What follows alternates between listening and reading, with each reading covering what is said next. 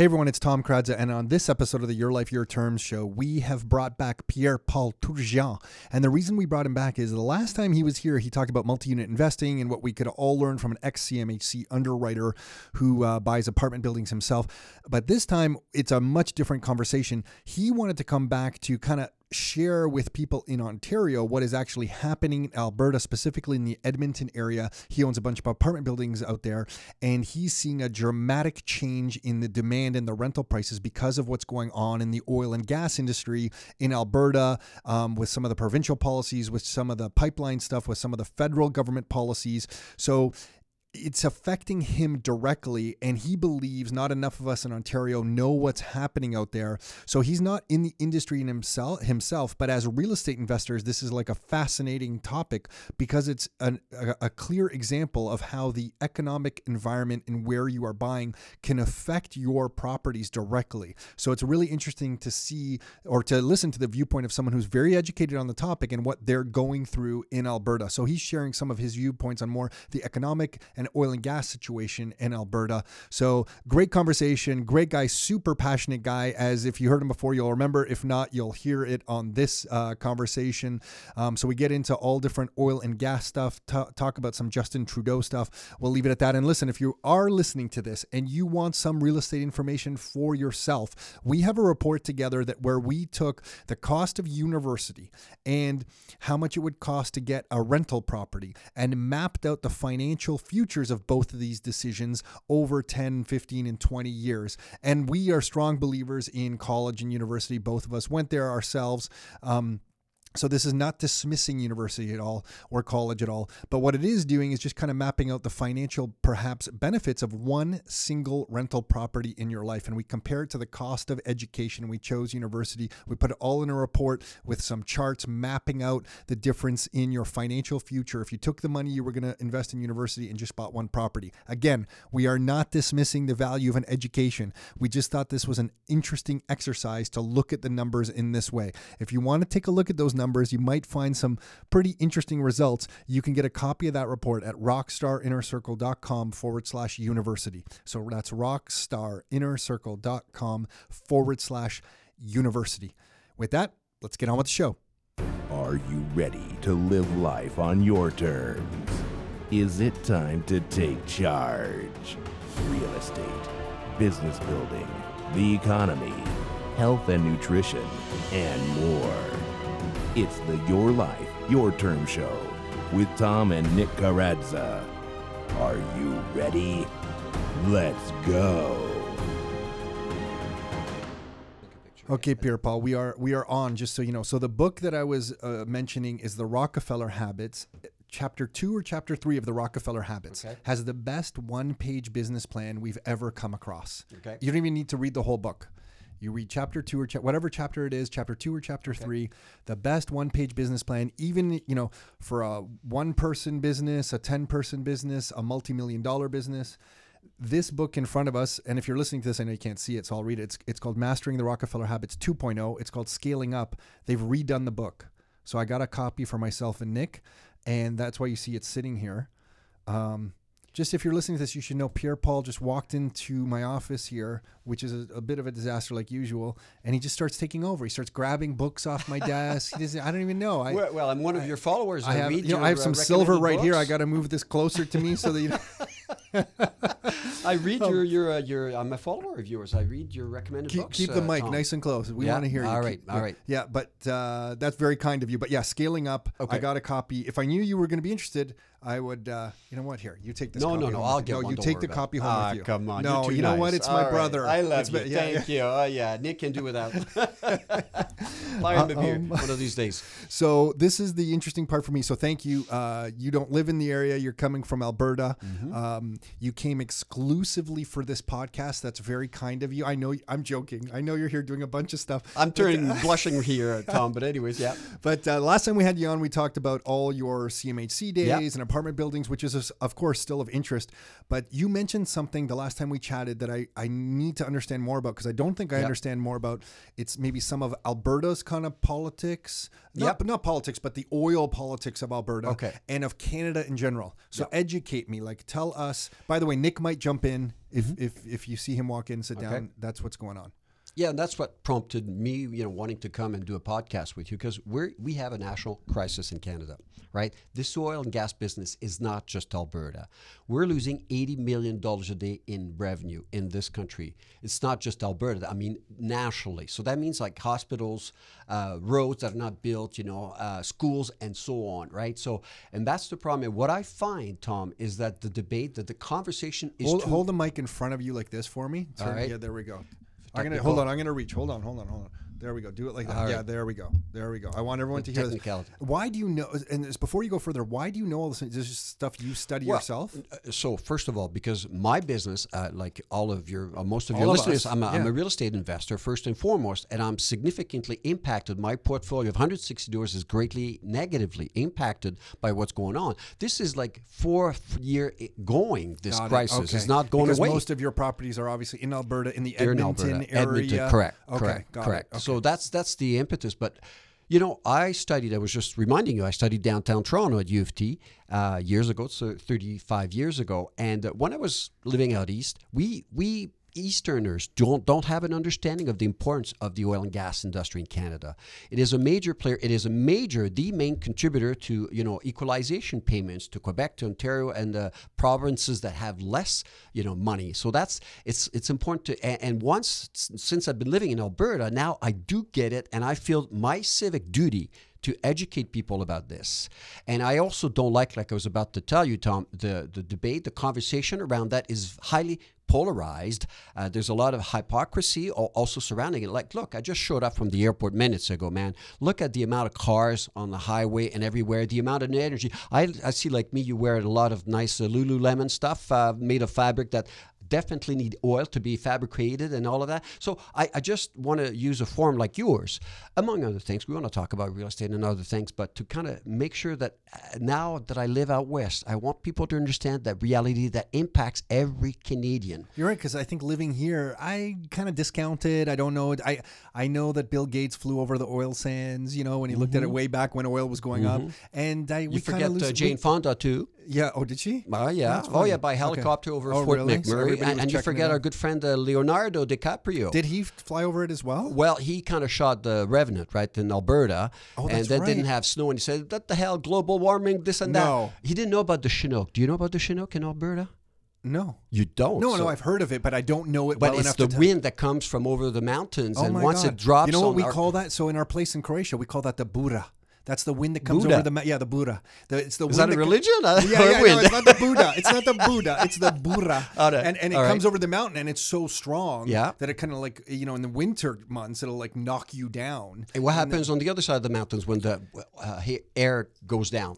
I don't really know. Well, in Alberta, the temperature can increase by 10 degrees. All of a sudden, in the middle of winter, you can have not a summer day, but the temperature will increase by about 10 degrees. So that's why a lot of the oil and gas companies have their head offices in Calgary versus Edmonton, because Edmonton is 4 hours away from the Rockies. But when you get the Chinook, the snow melts. You can have that in the middle of winter. Absolutely. So you're telling me Leonardo DiCaprio was wrong. It wasn't global warming. He was just on the wrong side of this. Okay, now we're on slippery slope. Oh, it's environment. I don't want to be. You know what? I jotted some notes, Tom, and you need to know something about me before we go any further. Before I can tell hang myself, passionate. You're passionate. I am, but I'm passionate about the environment. I grew up in some small town in northwestern Quebec, called Noranda or Rouyn-Noranda. So if anybody listening to this in Ontario, you know Kirkland Lake. I'm an hour east from Kirkland Lake. So the border between Quebec and Ontario is half hour east from Kirkland Lake, and Rouyn-Noranda is half hour inside the Quebec border. The environment is everything to me. In a given year, I know you're passionate about travel, so am I, but the environment is always part of my life. Like I was skiing until a couple of days ago in the Canadian Rockies. I've been this year so far, the lifestyle of a real estate investor. I think I have about 15 days of skiing, and the season is just beginning, right? But I'm always in the mountains. I chose to move out to Calgary, to Alberta, to be closer to the mountains. I'm a backcountry hiker. I've hiked, as you know, with my son to Machu Picchu 5 days and, stuff like that. The environment, I'm a fisherman. I'm a hunter. I'm always outside. That's what I love to do. So the environment means a great deal to me. But what I find about the debate with the environmentalists, and this is the part of the hypocrisy that I want to raise people's awareness about. The debate is false. Do you know that most of the campaigns, such as Neil Young that came, and a lot of these people, and the demonstrators against pipelines are actually financed by U.S. oil interests so that they can take over the market share? This is happening right now. So walk me through this. They're paying for these protesters to protest against the pipeline because they want to control the current flow of oil that's happening from Canada? You got it. Or they just don't want the extra supply going anywhere? No, well, that too, because then they refine it. They have more refineries than we do, and they sell our cheap oil. As you know, we're selling. Price has improved recently. But what it is, it's actually, you talked about Rockefeller Foundation, and this is stuff, I brought stuff, guys. You're prepared. I have been thinking Jeez. about doing this for a long time. It's my civic duty, man. Okay. I mean, people need to know this, all right? So somebody that people can research. Her name is Vivian Krause, okay? Krause, all right? And I'm just, as an example, holding an article that's called The Cash Pipeline Opposing Canadian Oil Pipelines. She's a researcher that did the work to find out who is financing the environmentalists, all right? And it comes from foundations like the Rockefeller, as you know. And by the way, I did read that biography, John D. Rockefeller, on Audible, 27 freaking hours. Fascinating, that's a thick though. book. I'm just that's saying, a thick book. Yeah, I know I'm anally retentive, Tom. You knew that, so that's why you have me on your podcast. I just got through a show. 13-hour audiobook myself, and I'm like, well, that's 13 hours. 27 hours. 27's big. Anyways, but the point is, they're financing a foundation, and I just encourage people. Like I said, I'm just trying to do my civic duty because I love this country. You are the son of an immigrant, right? And I have that sense of belonging from both coasts. I mean, I know mostly from Quebec to the West Coast, mind you, but I love this country, and we're not doing good to our country right now, and that's why I feel my sense. So, anyways, so Vivian Krause. Check her out. She's a researcher out of Edmonton that went back to the source where the money's coming from to fund those demonstrations against pipeline and the environmentalists. And basically, it's the Tides Foundation. And, there's also the numbers I could quote here. So let me just challenge you then a little bit. Yeah. Even though those are funded by some big oil companies because they have their selfish interests in mind by preventing some of that flow, doesn't discount maybe that it's still not a good idea. And this is coming from the uneducated over here. I'm just saying. What's not a good idea exactly? Well, you're going to have some people listening to this and saying they should protest because they don't want this happening. And who cares if they're paid, these protesters are paid by big oil companies. The point is this shouldn't be happening, building these pipelines, because that's what we're talking about. They're protesting against the pipeline development. Yeah. So I don't care if they're funded by big oil. All I care about is protecting the environment. And if they're protesting, great.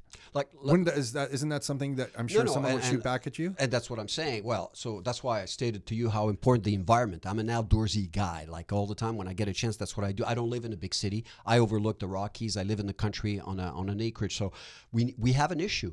I'm not Donald Trump disputing global warming, Tom, by any means. That this is happening. But I don't know if you recall, was it you or Nick? I sent a chart of how much gas emissions, global warming gas emissions, Alberta and the oil sands produce, and Canada in general. It's 0.15%, man. Zero. It's not even close to 1 freaking percent. And I can send to your listeners. I sent it to you or Nick. It's a while back. I forget. Okay. But so we're talking about, even with all the carbon tax, which, as you know, Ontario and most provinces are now, disputing and fighting the federal government over. Even if all the best efforts that we're doing, we're not saving the world. And not only that, but then the Americans are selling our cheap oil that comes from Canada and are taking over the market. So you're saying, when you started, you said we're losing $80 million a day. So your big picture here is that we should be developing these pipelines so that we can export more oil. It'll be profitable for the country of Canada and good for our economy. And you're also saying that you don't think there's a negative impact on the environment here. So, am I summarizing? I'm just trying to build the context. The last bit, yes. Okay. I like except the last bit. Okay. You can't deny that we as human beings are having an impact on the environment. Sure. Tom, yeah. Right. So I'm saying, but you said I'm wearing a Lululemon top. And I'm the same. I did look at open my bag. You'll see all my Lululemon stuff because I'm a yogi. I practice yoga. I don't have big muscles like you, but I'm flexible. I should try it. Can you touch your toes? No. I cannot. I was going to ask you this on your podcast. Challenge your big muscle, your big chest. Everybody laughs at me at the gym. I can touch my toes, man. I'm the stiffest Do you want me to do a demonstration and you can describe it to your listeners? No, man, I can lift my leg, stand on one leg and hold my other leg. That to me is very, very impressive. That is very impressive. I need to off do topic more yoga. here. No. The point is, let's stop being hypocritical. Like I said, I show up in a place like Toronto. The energy, our lifestyle depends on energy. We need to do something about the earth. We need to do something, but it can't happen overnight. What the federal government has done is trying to shove down our throat this carbon tax and this environmental plan that's not working. And you can tell because all the provinces are reacting against it. Right? Let's have first of all a more balanced debate with some facts in place, knowing that we are being manipulated by some outside external, interests and, environmentalists that, by the way, also like the Lululemon clothing and the Arc'teryx and all of that.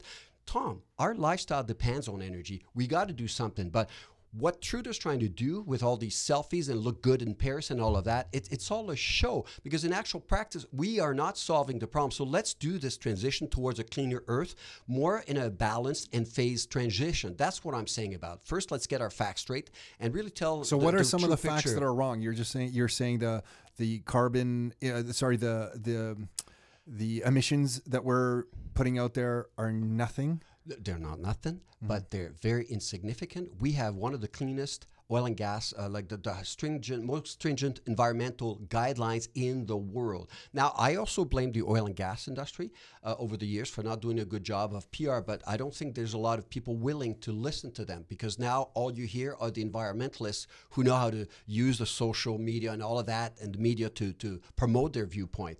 I find that the oil and gas could do a better job, but we have some of the cleanest standards. Can I bang on the?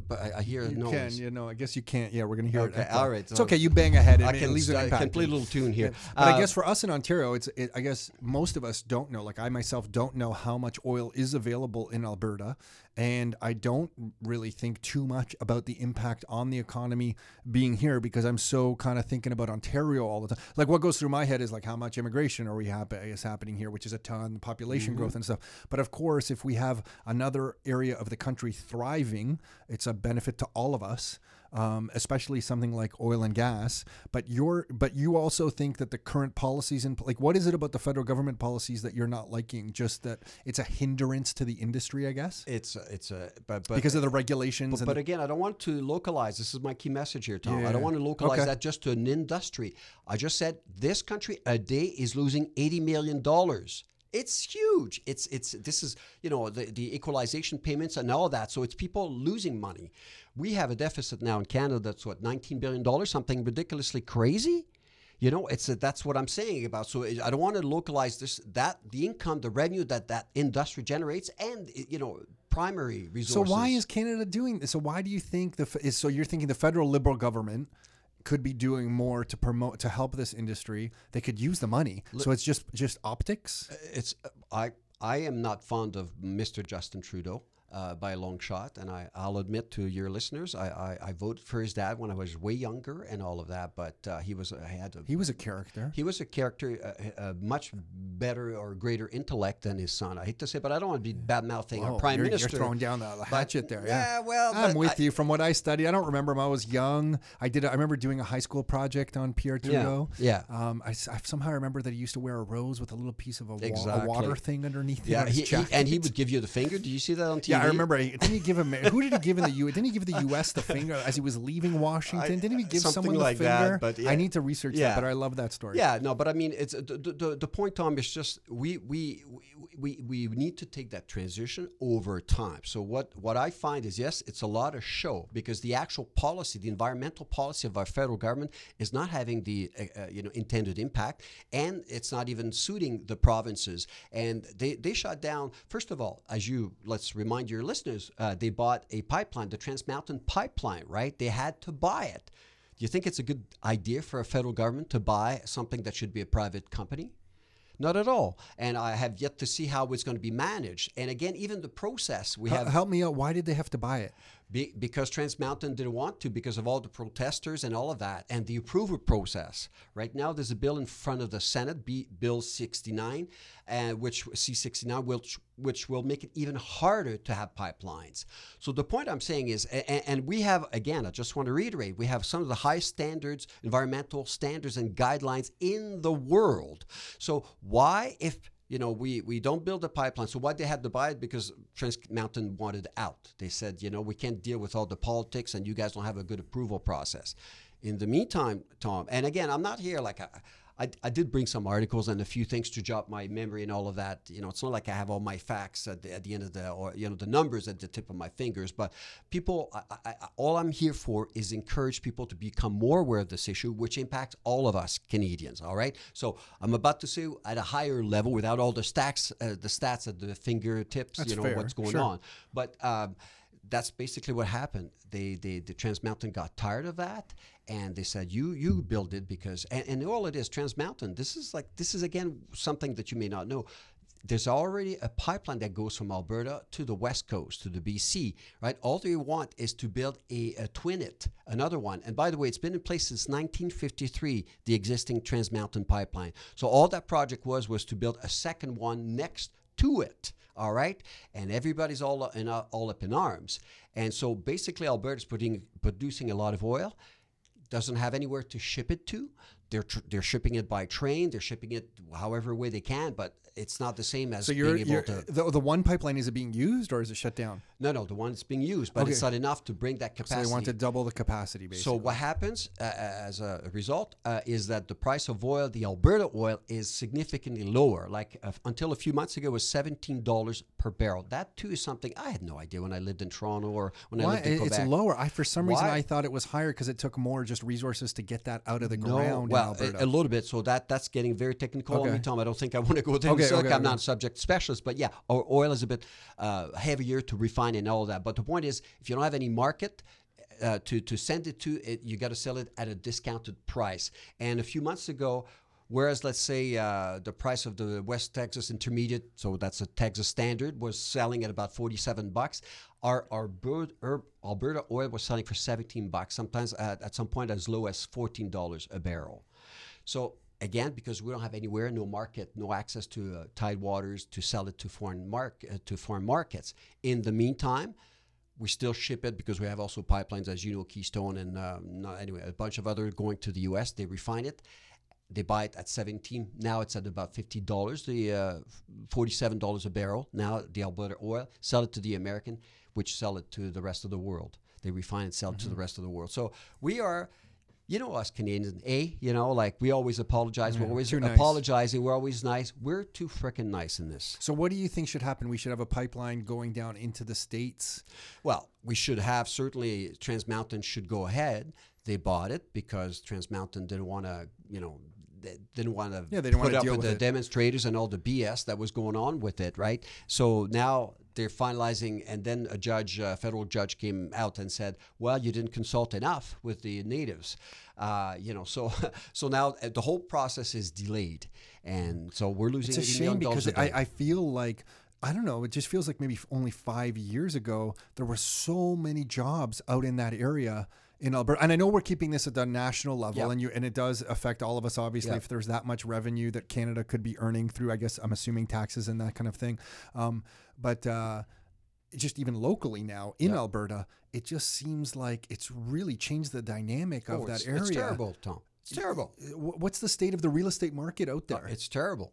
It's terrible. I'm surviving with my portfolio, but income is down. Let's take a typical rental unit. I'm on average, about $150 to $200 down per month per unit on average. And I would say it's somewhere about $200. Of course. So percentage-wise, you're probably that's like maybe 20%. Oh, yeah, or something, if I had to guess. Huge. And of course, the city of Edmonton, for example, didn't give me a break on my property taxes, and the EPCOR utility, my utility bill didn't get decreased or anything like that. So it's, and by the way, we do have the carbon tax, which has been implemented. This is 2 years now that we have it in Alberta.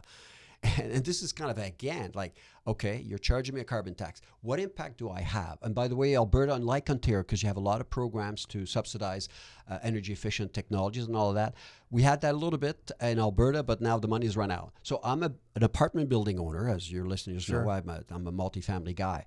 And I pay more in taxes. I have this new tax. And do you think I can pass it on to my tenants? No, I cannot. So it's pretty dire, right? And it's a because I thought Alberta had no rent controls. We don't have rent control, but the economy is so down that we've had to lower our rents.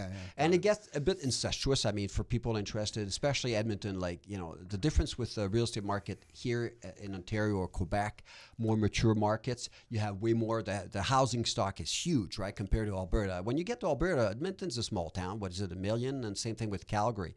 And what happens now is that's interesting for a guy like me, because even with my prior knowledge at CMHC, I didn't see this coming. I don't think anybody saw this coming. No, and even the insiders, the oil and gas insiders, didn't see this coming. So, and I do hang out with these people, so I do know that they didn't see it coming. But in this particular case, it was even worse. There was just, It was almost overnight. It's overnight, and then you have a clique of large landlords, oftentimes REITs, that they are. Basically, they have the monopoly, like the Boardwalk. Boardwalk is out here in Ontario as well, so obviously they started in Alberta. So when there's a downturn like what we're experiencing in Alberta, they're loaded with cash, right? They're on the stock market and all that. So they are super aggressive. They lower their rents like there's no tomorrow. And a little guy like me, they're hard to compete against. Well, it's very hard. Are some of these guys, are you noticing if they're buying anything, or no, they're just lowering their prices? Yeah, they're buying at, at about 20% below market value because they can, and they buy cash. Can you try to compete with somebody who's buying cash, no financing? I cannot. I raise money, privately. So for those people who were not following, would you be able to? And I don't know if you know this or not. What were some of the factors that changed the market in Edmonton? Can you just describe it so everyone understands? Absolutely. Well, the same fundamentals. So it's unemployment. We're at about 6.7% unemployment rate. It's way higher than the national average. Those stats more than me, Tom. But I think we're at 4% in Canada overall. You don't even know right now. Yeah, I believe. No, I know. I've seen in that range, right? And so we're way higher than that. There's no job creation.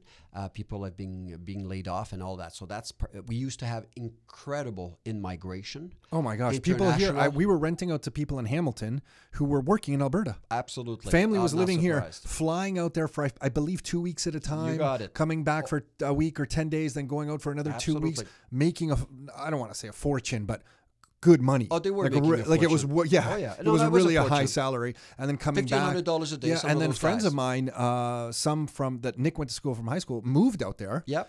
Electricians, great paying jobs because they were making good money here in Ontario, but making even better money out there.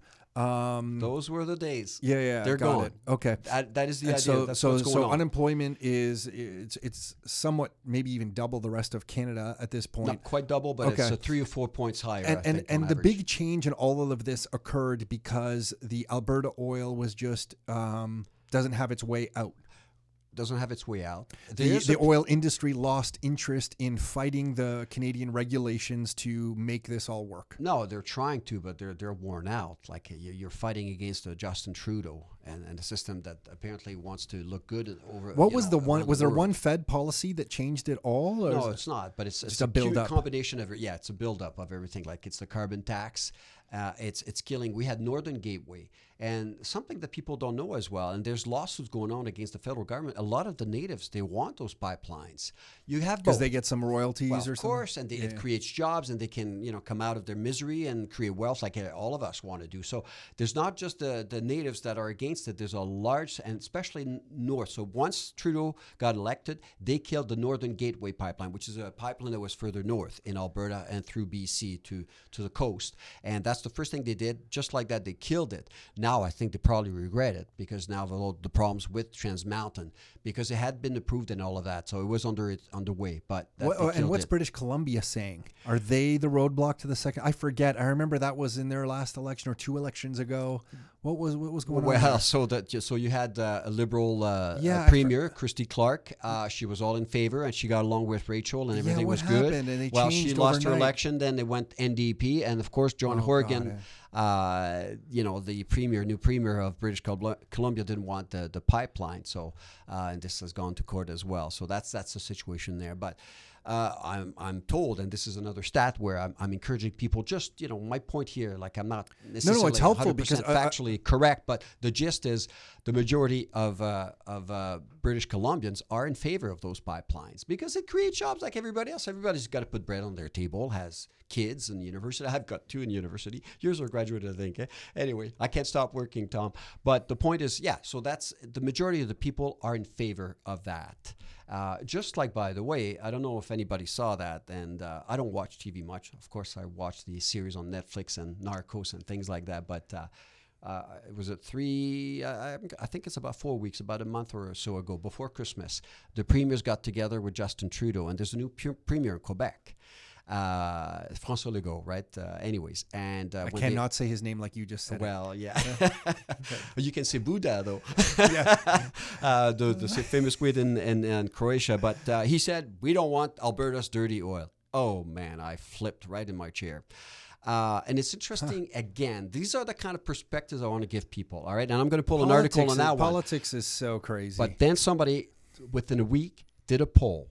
All right, because the idea is there was another pipeline that was shot down. If you recall, it was the Energy East pipeline. Do you remember that? No. So that's also an existing pipeline whereby they wanted to reverse the flow of oil and send it to Quebec. Okay. And, the mayor of Montreal, Coderre, whom I used to know years ago when I was involved in politics, said, nope, not in my backyard, the NIMBY kind of syndrome. And it's interesting. So anyway, a month ago or so when new premier-elect, met with the Prime Minister and the other premiers of Canada, said, we don't want Alberta's dirty oil. Well, guess what? They did a poll, and guess what? 65% of Quebecers, they want Alberta's oil. They understand that it's, because Quebec is a huge recipient of equalization payments. As a matter of fact, I think the number out of $19 million that's going to be available in 2019, they're getting I used to know this number. Yeah, 13 it's huge. billion, man. It's huge, right? So again, all I'm saying to your listeners, Tom,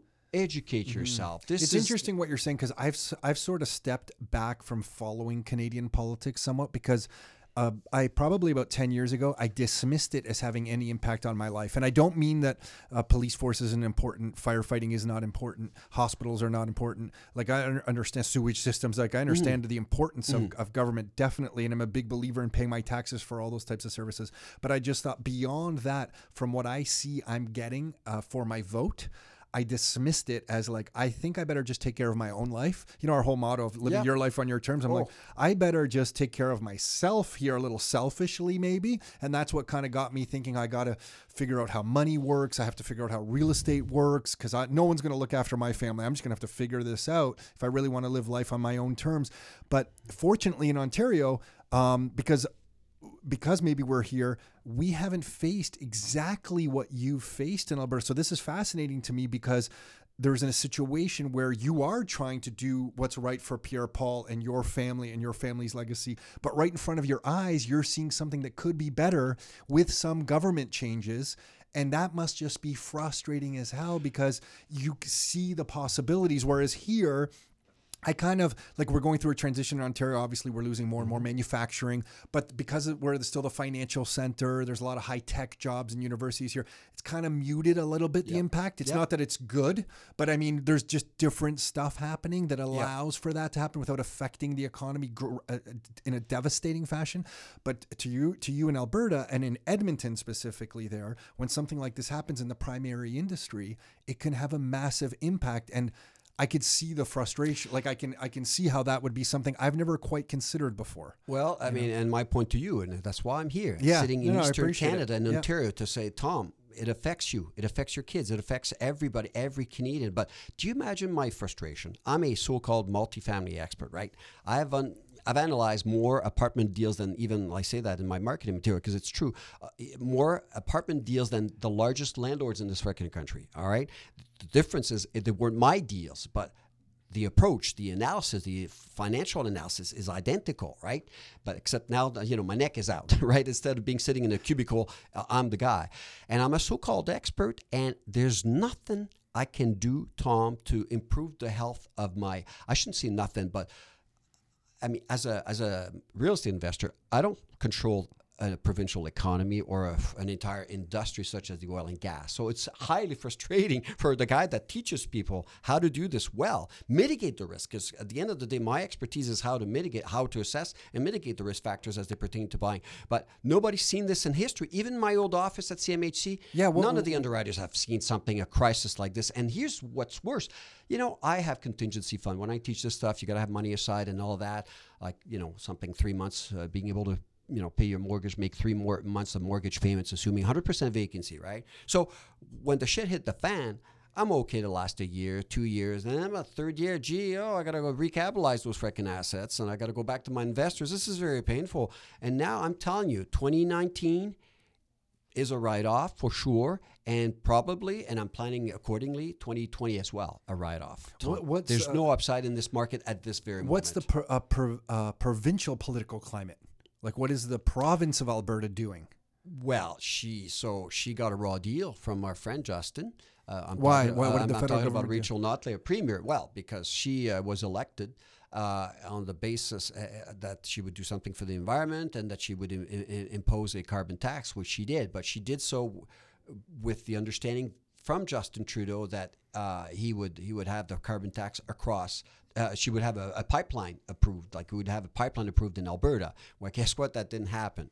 So what's Justin Trudeau saying lately about Alberta specifically? They're working on it. He must. They're working on it. Yeah, so they're working on it. This is no bullshit. Great. You're asking me. I'm telling you. Yeah, they're working on it. So we got the approval for the Trans Mountain pipeline that they bought. We're working on it. We're working on it. In the meantime, Tom, and this is another significant impact. Go ahead, yeah. We're investors. Do you think investors are coming? Capital is fleeing Canada in huge amounts. So that's what's going on. She's got to call an election before May, I believe, and she'll be out for sure. And then we'll have probably Jason Kenney, like UPC, United Conservative Party, UPC, something like that, take over. So hopefully we'll see some sign of improvement. But guess what's going to happen to the Alberta carbon tax? Same thing is happening in Ontario, Saskatchewan. It's going to be toast. So you think if they were to build this other pipeline that next to the one that exists, what's the name of that one? Remind me. It is the Trans Mountain. Okay, that's the Trans Mountain. Point out that is the one single biggest move that could affect Alberta. Yeah, it's huge. And Canada, again, I don't want you to say just Alberta, Tom. It's Canada. It's $80 million a day this country is losing. And the biggest objection from the environmentalists is that this pipeline is bad for... Well, the world is, we've got global warming and all that, which I want your listeners to know. I'm not disputing. On the contrary, I mean, I can't see it in my lifetime. I've been going to Alberta for like 35 years and hiking. Like I said, I go out in these mountains carrying a backpack, 40, 50-pound backpack. I'm not big like you, but I can do this. And but the point is, you can touch your toes. That's the whole difference. Hey, I knew you couldn't do it, but you got the muscles, you got the chest. But I can see the glaciers melting. I can see this with my own eyes, Tom. Is it cyclical? I mean, I'm not a scientist, is it just a cycle or whatever? I don't know, but I worry. I worry about it. So we have reasons to worry, but you can't kill an economy, a provincial economy, and deplete a country's wealth like that overnight. It's not an overnight. And again, I remind everybody, it's 0.15%. That's what I was going to say, because someone listening to this might be saying, oh, this is all very fine, Pierre-Paul, but I know it's a selfish thing because your buildings are out there, so you want this to happen for you. That's why But your point is saying, hey, the impact on the environment all here. All of us. Yeah. It's equalization payments. It's okay. So you're saying there's hospital. A revenue thing that affects all of us, but you're also saying the impact on the environment isn't as great because we have the best. Is it regulations for processing we do. this? And for processing and for environmental regulations to protect the environment, very stringent. And there's a lot of technological advances as well. Again, I also deplore the fact that the oil industry doesn't come out and tell these good news stories, but I'm not sure there's an audience for this. See, again, because the debate is too one-sided. It's them versus us. And that's un-Canadian. Let's work together. This is an amazing country. I find the whole world is so polarized. So polarized. It makes me crazy. Even talking, you can't talk about any subject. You say one thing and someone says you're against it. And you know, I consider myself very open-minded, and sometimes I'll take a stance one way, but I'm open-minded enough that if you present me with the information, I will evaluate and can change my opinion. And this is what I'm encouraging. All I'm here wanting to do, and I mean what I'm saying, like you, I speak from the heart. I don't know how to be any differently. I just want to raise people's awareness. Use your forum right here at Rockstar to kind of let people be aware of this and go and do your own research. Like, I'm not here, like I said, I don't possess all the facts, like specifically, because I do have a job and I do have things to do, but just be aware. So now that you've brought this all out to, our attention, what are some of the things, I guess, that someone in Ontario, first of all, what should we pay attention to? I guess it's any news on the pipeline activity. We should just kind of start observing this stuff, because I've kind of, again, partly because I live in Ontario and partly because I dismiss what the government can actually do for my life. I kind of don't pay any attention to that kind of stuff, but now that you're bringing this up, I'm going to start paying attention to it. So it's any news around any news around the pipeline, and any news about the federal government activity out there, I guess, in the province of Alberta. Pay attention to the federal deficit, Tom. I love talking. Don't even get me started. I understand the revenue impact here. But that's what I'm saying. So that too, because that's tied to that. But the reason that politics bothers me so much is I could just see how everything gets labeled. Just as we said, it's so one-sided, because if Trudeau comes out for this pipeline, then everybody who is an environmentalist in any way, now his own internal team is likely advising him, saying, Justin, you know what, if you want to continue taking selfies as the Prime Minister of Canada, don't be for this pipeline, because all these people are going to now not vote for you. I'm sure that's just like if I had to boil it all down, that's what's happening. Instead, I want to believe, but I don't believe it's happening, that he's evaluating this stuff, and the federal government is, with a real critical eye, because they're just thinking about the next election. That's unfortunately how I kind of distill it down. I'm like, they're just thinking about if they're going to get voted in next, and if there's no appetite for this. So it's almost like there needs to be a better marketing solution from the industry to change the narrative around this from, I had no idea that there was an $80 million a day possible impact on the revenues of Canada if there was oil flowing faster and out of Alberta. The marketing message needs to be stronger from the industry itself. So that's part of the problem. Mm-hmm. But this figure, Tom, where are you getting this figure, by the way? The national news all the time. Less so in the last few weeks, because it was Christmas, the holidays, and all that. This has been in the national media, CTV, you name it, CBC. It's all over the place. But again, and that's why I make a point as a civic duty for my love for this country, to let people know. But the federal budget is every Canadian's business, and it's at $19 billion. Instead, we do crazy things. I mean, you might not know this. I might have mentioned this to you. My car outside I have green plates on it.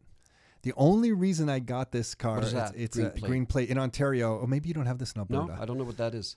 Let us Ontarians teach the Albertan what the green plates are about. Yeah. The green plate means that you have a hybrid car. So my car, you can plug it in. Right. It's a gasoline car. It's a very heavy car. It's a heavy SUV. Like it probably takes more gas. It should not, let me put it to you this way. It should not have green plates on it. Okay. It's a big, heavy SUV. Okay. But because it's a hybrid, I get to have the green plates. And what the green plates allows me to do I get to drive on the HOV lanes here, the high occupancy vehicle lanes on the highway, with only one person in the car. So because I have the green plates, even though I don't have multiple people in the car, I can drive on the HOV lane. That's the only reason I got this particular SUV. Okay, that's interesting. All right. Okay. But on top of that, the provincial government gave me a check back for $7,000. Can you believe that? It's a 3-year lease. I didn't even buy this car. It's a 3-year. I know. Laughable, right? Laughable. By the way, I was going to get this with the $7,000 rebate or without it. I mean, that's gone now that Ford is in the premier here. That's all kind of gone. This was the past liberal government that had this policy. But when I discovered that I was getting the $7,000 check, I thought, oh my God, this is the first time in my life the government's giving me something back that I really don't think I should be getting. But I will, you know what? I will take my $7,000 check for this car. So it reminds me in Alberta. So we have the carbon tax. Nick just joined us, but we have the carbon tax, and I was just telling Tom earlier, Nick, that we've had it for 2 years in Alberta, And so I have to pay it, but I don't have any means because Alberta ran out of money to provide grants for energy efficient programs. But my kid, who is a student who doesn't pay income taxes because he doesn't earn enough, right? He gets a freaking check too. Does he? What's wrong with this picture? Like, geez, like somebody slapped me on the head. I mean, like, what's wrong with this picture? Yeah, got it. Well, they just look for anything they can tax. It's just tax. Like they just look for whatever revenue they try to find a purpose. And it's revenue they can tell. I mean, marijuana is the same thing. The thing that blows me with marijuana, whether they legalize it or not, sure, you want to legalize it. But just come out and say, like, the Ontario government, maybe it was federal. I thought it was an Ontario government commercial about why they're legalizing it. And the first thing was like, so that they could make sure they get good quality product. And I'm like, they're talking about the quality of marijuana. And I got to be honest with you, you can get pretty good quality marijuana from whatever biker gangs or whatever you're buying it from before. You know this for a fact, Nick? So, so I know, look, a lot of my friends smoke a lot of marijuana. It's always his friends. It's always his friend. But that's what they are. They want to make sure that it's good quality product. You know, like it's just ridiculous. Like just come out and say, hey, look, we need a little bit more money from you. If you use marijuana, we're going to tax you for it. How is it being sold in Alberta? We have an online store here in Ontario. Yeah, we have stores. Is it online store? But do you have physical? But I mean, yeah, we have physical. Do you have physical stores? We don't have them yet. They're going to start selecting them, I think, in Ontario right now. I think it's April they open. Something like that. But before we go any further, so let's look at this. So I promised, Tom, I wouldn't be overly partisan and I wouldn't put down Justin Trudeau. I think it's too late for that. But anyways, good. Yeah, you're good. But here's the thing. We have a national crisis, which is one of the reasons, as you know, I wanted to talk about oil and just raise people's awareness. Like I said, I'm not pretending to have all the facts straight and all that, but the gist overall I do have. And yet, what we promoted is something like as stupid as frickin' selling pot in Canada when we have a lot more significant issues. This pipeline and this oil crisis is an issue impacting all Canadians. But again, it goes to show the kind of priorities that our government has, completely misplaced, in my opinion. But anyways, who needs frickin' legalizing? And they just jammed it down everyone's throat and then told the provinces, hey, by the way, we did it in June. Go figure it out by September, make it legal. Or October. Okay, I'll go be partisan because I follow politics. Since they came power, Justin Trudeau, remember what happened? First, there was the electoral reform, completely toasted. Then, remember, there was the tax reform that we all were all up in arms. I'm telling you, and now this energy, environmental policy that's also pretty much a failure with provinces he's gonna win again. Well, now that the PCs have been split, right? The PC didn't Maxime Bernier, whatever, he go off, and I don't know. I don't track Canadian politics as much as I even should. Nick, I was explaining I don't track politics because I don't associate them and having any benefit in my life. But hearing Pierre Paul's story is really kind of making me think $80 million a day. Someone once told me that basically in Canada, it doesn't matter what business you're in, whether it's multi-unit apartment buildings, whether it's a real estate brokerage helping investors and working with investors, or whether you're in a construction business, a contractor, whatever you're in, we are all just tax collectors for the government. We all just do it in different ways. And when he said that, I thought, you know what? This guy makes a lot of sense. Yeah. All we don't pay our payroll taxes here. In one day, the government's calling. I'm not saying we pay our payroll taxes. I just want to go. But a couple times it's been, we were like, oh man, we forgot to sign the check on Friday. It goes out and the government like so it's like years and years of history of being on time, and then like 1 month it gets in 1 or 2 days late, not even a week, like less than a week. Government's calling. Yeah, and then right away we get set with penalties and interest on it and stuff, and we're like for years we've been paying every single month on time. And because we're self-employed, when you're self-employed, you do your taxes typically at the end of the year. And you kind of figure out how much you have to pay. And then I guess after you have a history of doing that, the government will call you and say, well, you should pay in installments because we're anticipating that you're going to be making this much. Correct. And I always talk to them on the phone. I love these phone calls, by the way, because I always talk to them on the way. I'm like, okay, you're the government, right? I said, how can you guarantee me that I'm going to be making the same amount of money this year as I did last year? Shouldn't I go out and actually accomplish what I'm trying to make first, and then I'll pay my taxes? Isn't that the agreement that we have in this country? But you're trying to tell me that you just have so much faith in me as a good person and as a good worker that I should pay my taxes even in advance of me making the money. Because sometimes as a self-employed person, you might not make your money until maybe the end of the year. Right? Depending on what kind of year you're having. But the government's saying, no, pay your installments. And they're like, well, if you don't pay your installments, you're going to get, I think it's a penalty. I'm like, well, how much is this penalty? And they're like, well, it'll be, I forget, it was like $160 or something. I'm like, I think I'll risk that. And then I asked the guy on the phone, I'm like, wouldn't you do the same thing? And he agreed with me. He was like, you know what? If I was in your position, I'd probably do the same thing. I go, okay, good. So we're just gonna leave it at that. I'm not Hopefully paying my. The call's wasn't recorded. Oh yeah, he still has his job. Exactly. But it's funny going back to the tax issue. That's the idea about the federal carbon tax as well, or take the Alberta carbon tax. Really, they're saying it's an enticement for people to pollute less, like use less, their vehicle less and less. But at the end of the day, we just proved that it's not solving the problem. It's another form of a tax. It's just, again, it's the hypocrisy here that I denounce. I agree. Yeah, I agree with that point completely, because it's not like there's multiple studies have proven that it's not something that will cause people to change their behavior. So it's a tax. Call it a tax. Just call it like what it is and explain to it that. And so that's I think that's what I get frustrated with too. Like, we can read between the lines and see what it is. And it's just crazy when you think about it now, how much tax, because when you see it, like, I guess, I got more insight into it as our business grew a little bit. So our payroll tax went a little bit higher. So once I see what we remit in payroll, and then we have a monthly payment from the business that we have to pay, like our tax installments.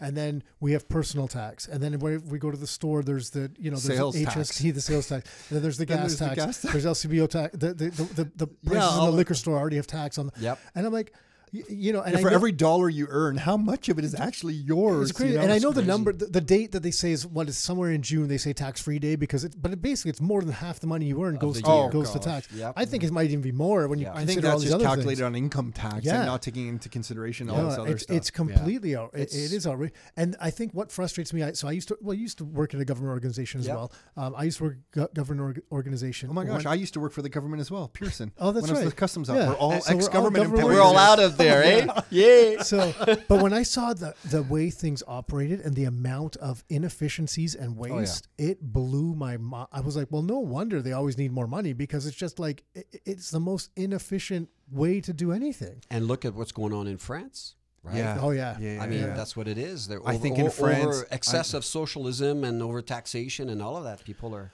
I just saw a headline that Macron came out and said that they're going to ban the protests. I just saw that headline too. They're going to now. Wow. I'm sure that's going to go over really well. Yeah, that's going to be a disaster. In the country where civil liberties and the Declaration of.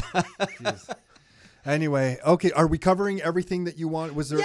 Just like I said, just a simple message. I used to be an Easterner. I went to school in Ontario. I'm from Quebec originally. Just trying to just make people raise their awareness that this is a national crisis, right? And let's start to be less polarized and black and white. The oil and gas industry is not that nasty. It provides a good living for a lot of Canadians, and it generates income for the rest of Canada through equalization payments. And again, check out, a lot of these demonstrators, environmentalists are funded by oil U.S. oil interests. I'll be better read up the next time you're here, so that when we talk about this, we'll have a different discussion. Yeah, we got a bit of a delay, but it's still happening this year. But it's real estate, Let's see if you can touch your toe next time I come. Yeah, we'll see. Yeah, that might take me 5 I have to fill in Nick on that one. No, you guys talk so loud, I could hear you in my office through the walls. I was listening to your conversation. But, listen, over the last little while, I know, we first met, I think, through your multi-unit investing stuff. You're going to probably do another workshop in 2019. Do you know the dates for that? Can you share? So share. Okay, what are the dates? We got 2 lined up. One, you're putting me on the spot. May 10th to the 12th. It's 2.5 day workshop. That one is in what city? In Edmonton. Okay. And then Hamilton, I think you have a calendar here. I think it's May 24th. Is that a Friday? May 24th to the 26th. Yeah, I know. What's most important is that's my birthday, so we don't need to worry May about that. May 24 is Nick's birthday. Yeah, May 24th is a Friday. So 24th to the 26th in Hamilton. Well, I'm sure you have them on your website maybe too. I do. What's your website? Multifamilyinvestingcanada.com. Mick, multifamilyinvestingcanada.com. And I'm happy to tell you, I'm speaking in Vancouver on Monday night, actually. I'm working, developing one in Vancouver. So awesome. Good for you. Really well. And there's an online version as well. But I've got, you guys know, it's the last 2 years I've revamped my content. The students, 2 years in a row, are rating it 9 out of 10, 10 being the best. I'm pretty proud of that. Cool. I know how thorough you are with your stuff, and I know how passionate and how much you love your stuff. So, and here's the cool thing, Tom. So tomorrow morning, I'm actually shooting a video interview of a graduate student of mine from last year who bought his first multifamily properties. And so the way I teach is experiential. So we do case studies. We go and inspect an actual apartment building accompanied by a professional building inspector. So it's very hands-on. And what I'm trying to promote now is if you come to the live event, I have a package deal whereby you get both to come to the live event 2.5 days. So it's as you said, it's a lot of content, and you also get the course online. What happens? This is what I discovered last fall when I had my workshops. By people also having the content online, I tell them right up front, be more relaxed. They also get a workbook with all the printed slides, and they can take notes beside it. But because I like to teach through real stories, like the stuff we're talking about, like I was talking about, my income is down, my expenses are up, or financing strategies and all that. So I try to by giving them the assurance they have the course online, lifetime access with all the future upgrades, and having a binder, relax, be present in the moment, in this experiential format, teaching format. So it's very, very cool. We'll link out on the page for this episode to your website as well. You're a passionate guy. You know what? I need to come hiking with you on a glacier. Oh, man. That would be cool. Oh, yeah. Well, glacier is a different story, but I can show you because you need skills, right? You need avalanche skills. But come hiking. This is true. My brother-in-law is going for his 50th birthday later this month to Antarctica. Wow. Yeah, 10-day trip. I think he's crazy. But he's going. I prefer warmer places. Yeah. But we got to do it at some point. I Listen, need to do this. I'm dead serious. You come out, I'll organize it, and I cook pretty good, decent meals up in higher altitude. Maybe you can teach me. It's taken me years to drink, perfect. But do you drink good wine? You can't drink hiking. Like, are we talking overnight hiking, Tom? Because overnight hiking, you're carrying a 45, 50-pound backpack. Right. You need your food. You need your fuel. So if you drink wine, I'm not sure what the end result is going to be of that hike. Below the mountain. When we get back, we celebrate. Yes. We celebrate with good wine. We'll do it when I can touch my toes. And it can be a day hike. It doesn't have to be like but even day hikes. But staying overnight is. I could create some magical. Catching some cutthroat trout behind Lake Louise, and you just have it for breakfast. I am telling you, this is my territory. Pierre-Paul, thank you. I appreciate all of this. Thank you for having me, you guys. Awesome. Hey everyone, it's Tom Kratzis. So hopefully you enjoyed that episode. As you can tell, Pierre-Paul is a super passionate dude. So we're grateful that he stopped by so that we can record that. If you are listening to this and you want some Ontario-specific real estate information, you can go to rockstarinnercircle.com. Not only the website, but you can also go to our Instagram feed, which all of a sudden seems to be getting a lot of traction. And that is at Rockstar Inner Circle. So big surprise, that's the name of the Instagram feed at Rockstar Inner Circle. That's the handle for the Instagram feed. Rockstar Inner Circle. You can check us out there. And also on the website, rockstarinnercircle.com, you can get free access to all the digital copies of our books by going to rockstarinnercircle.com/books. You'll see 3 different books there. The most popular one over the last decade now has been Income for Life for Canadians. You can get a free digital copy there. I can't tell you how many Rockstar members have started specifically with that book. A member who now works with us, I'll never forget, told me that he downloaded that book, saved it to the desktop of his computer for a year before he finally got around to reading it, then read the book, came in, bought a bunch of properties, and now we work together. So get a copy of the book, Income for Life for Canadians. You can actually buy it on Amazon, but you can get a free digital copy off our website at rockstarinnercircle.com. Hopefully you're enjoying this show. Listen, the reason that we're bringing on people like Pierre-Paul to share their views is we want to learn as much as possible. So if someone is going through different challenges like he may be in Alberta, we want to know about that stuff because it helps us with our real estate investing in Ontario, getting different perspectives from different people all over the country. Remember, you can live life on your terms. We want to gather information about money, about investing, about real estate, about health, and about fitness, all for, I guess, the selfish benefits of living life on our own terms. We hope in some small way this podcast is helping you do that. Thank you for all the feedback so far. If you have any topics that you want us to discuss, any feedback, you can always send it to podcast@rockstarinnercircle.com and it'll get through to us. Until next time, your life, your terms.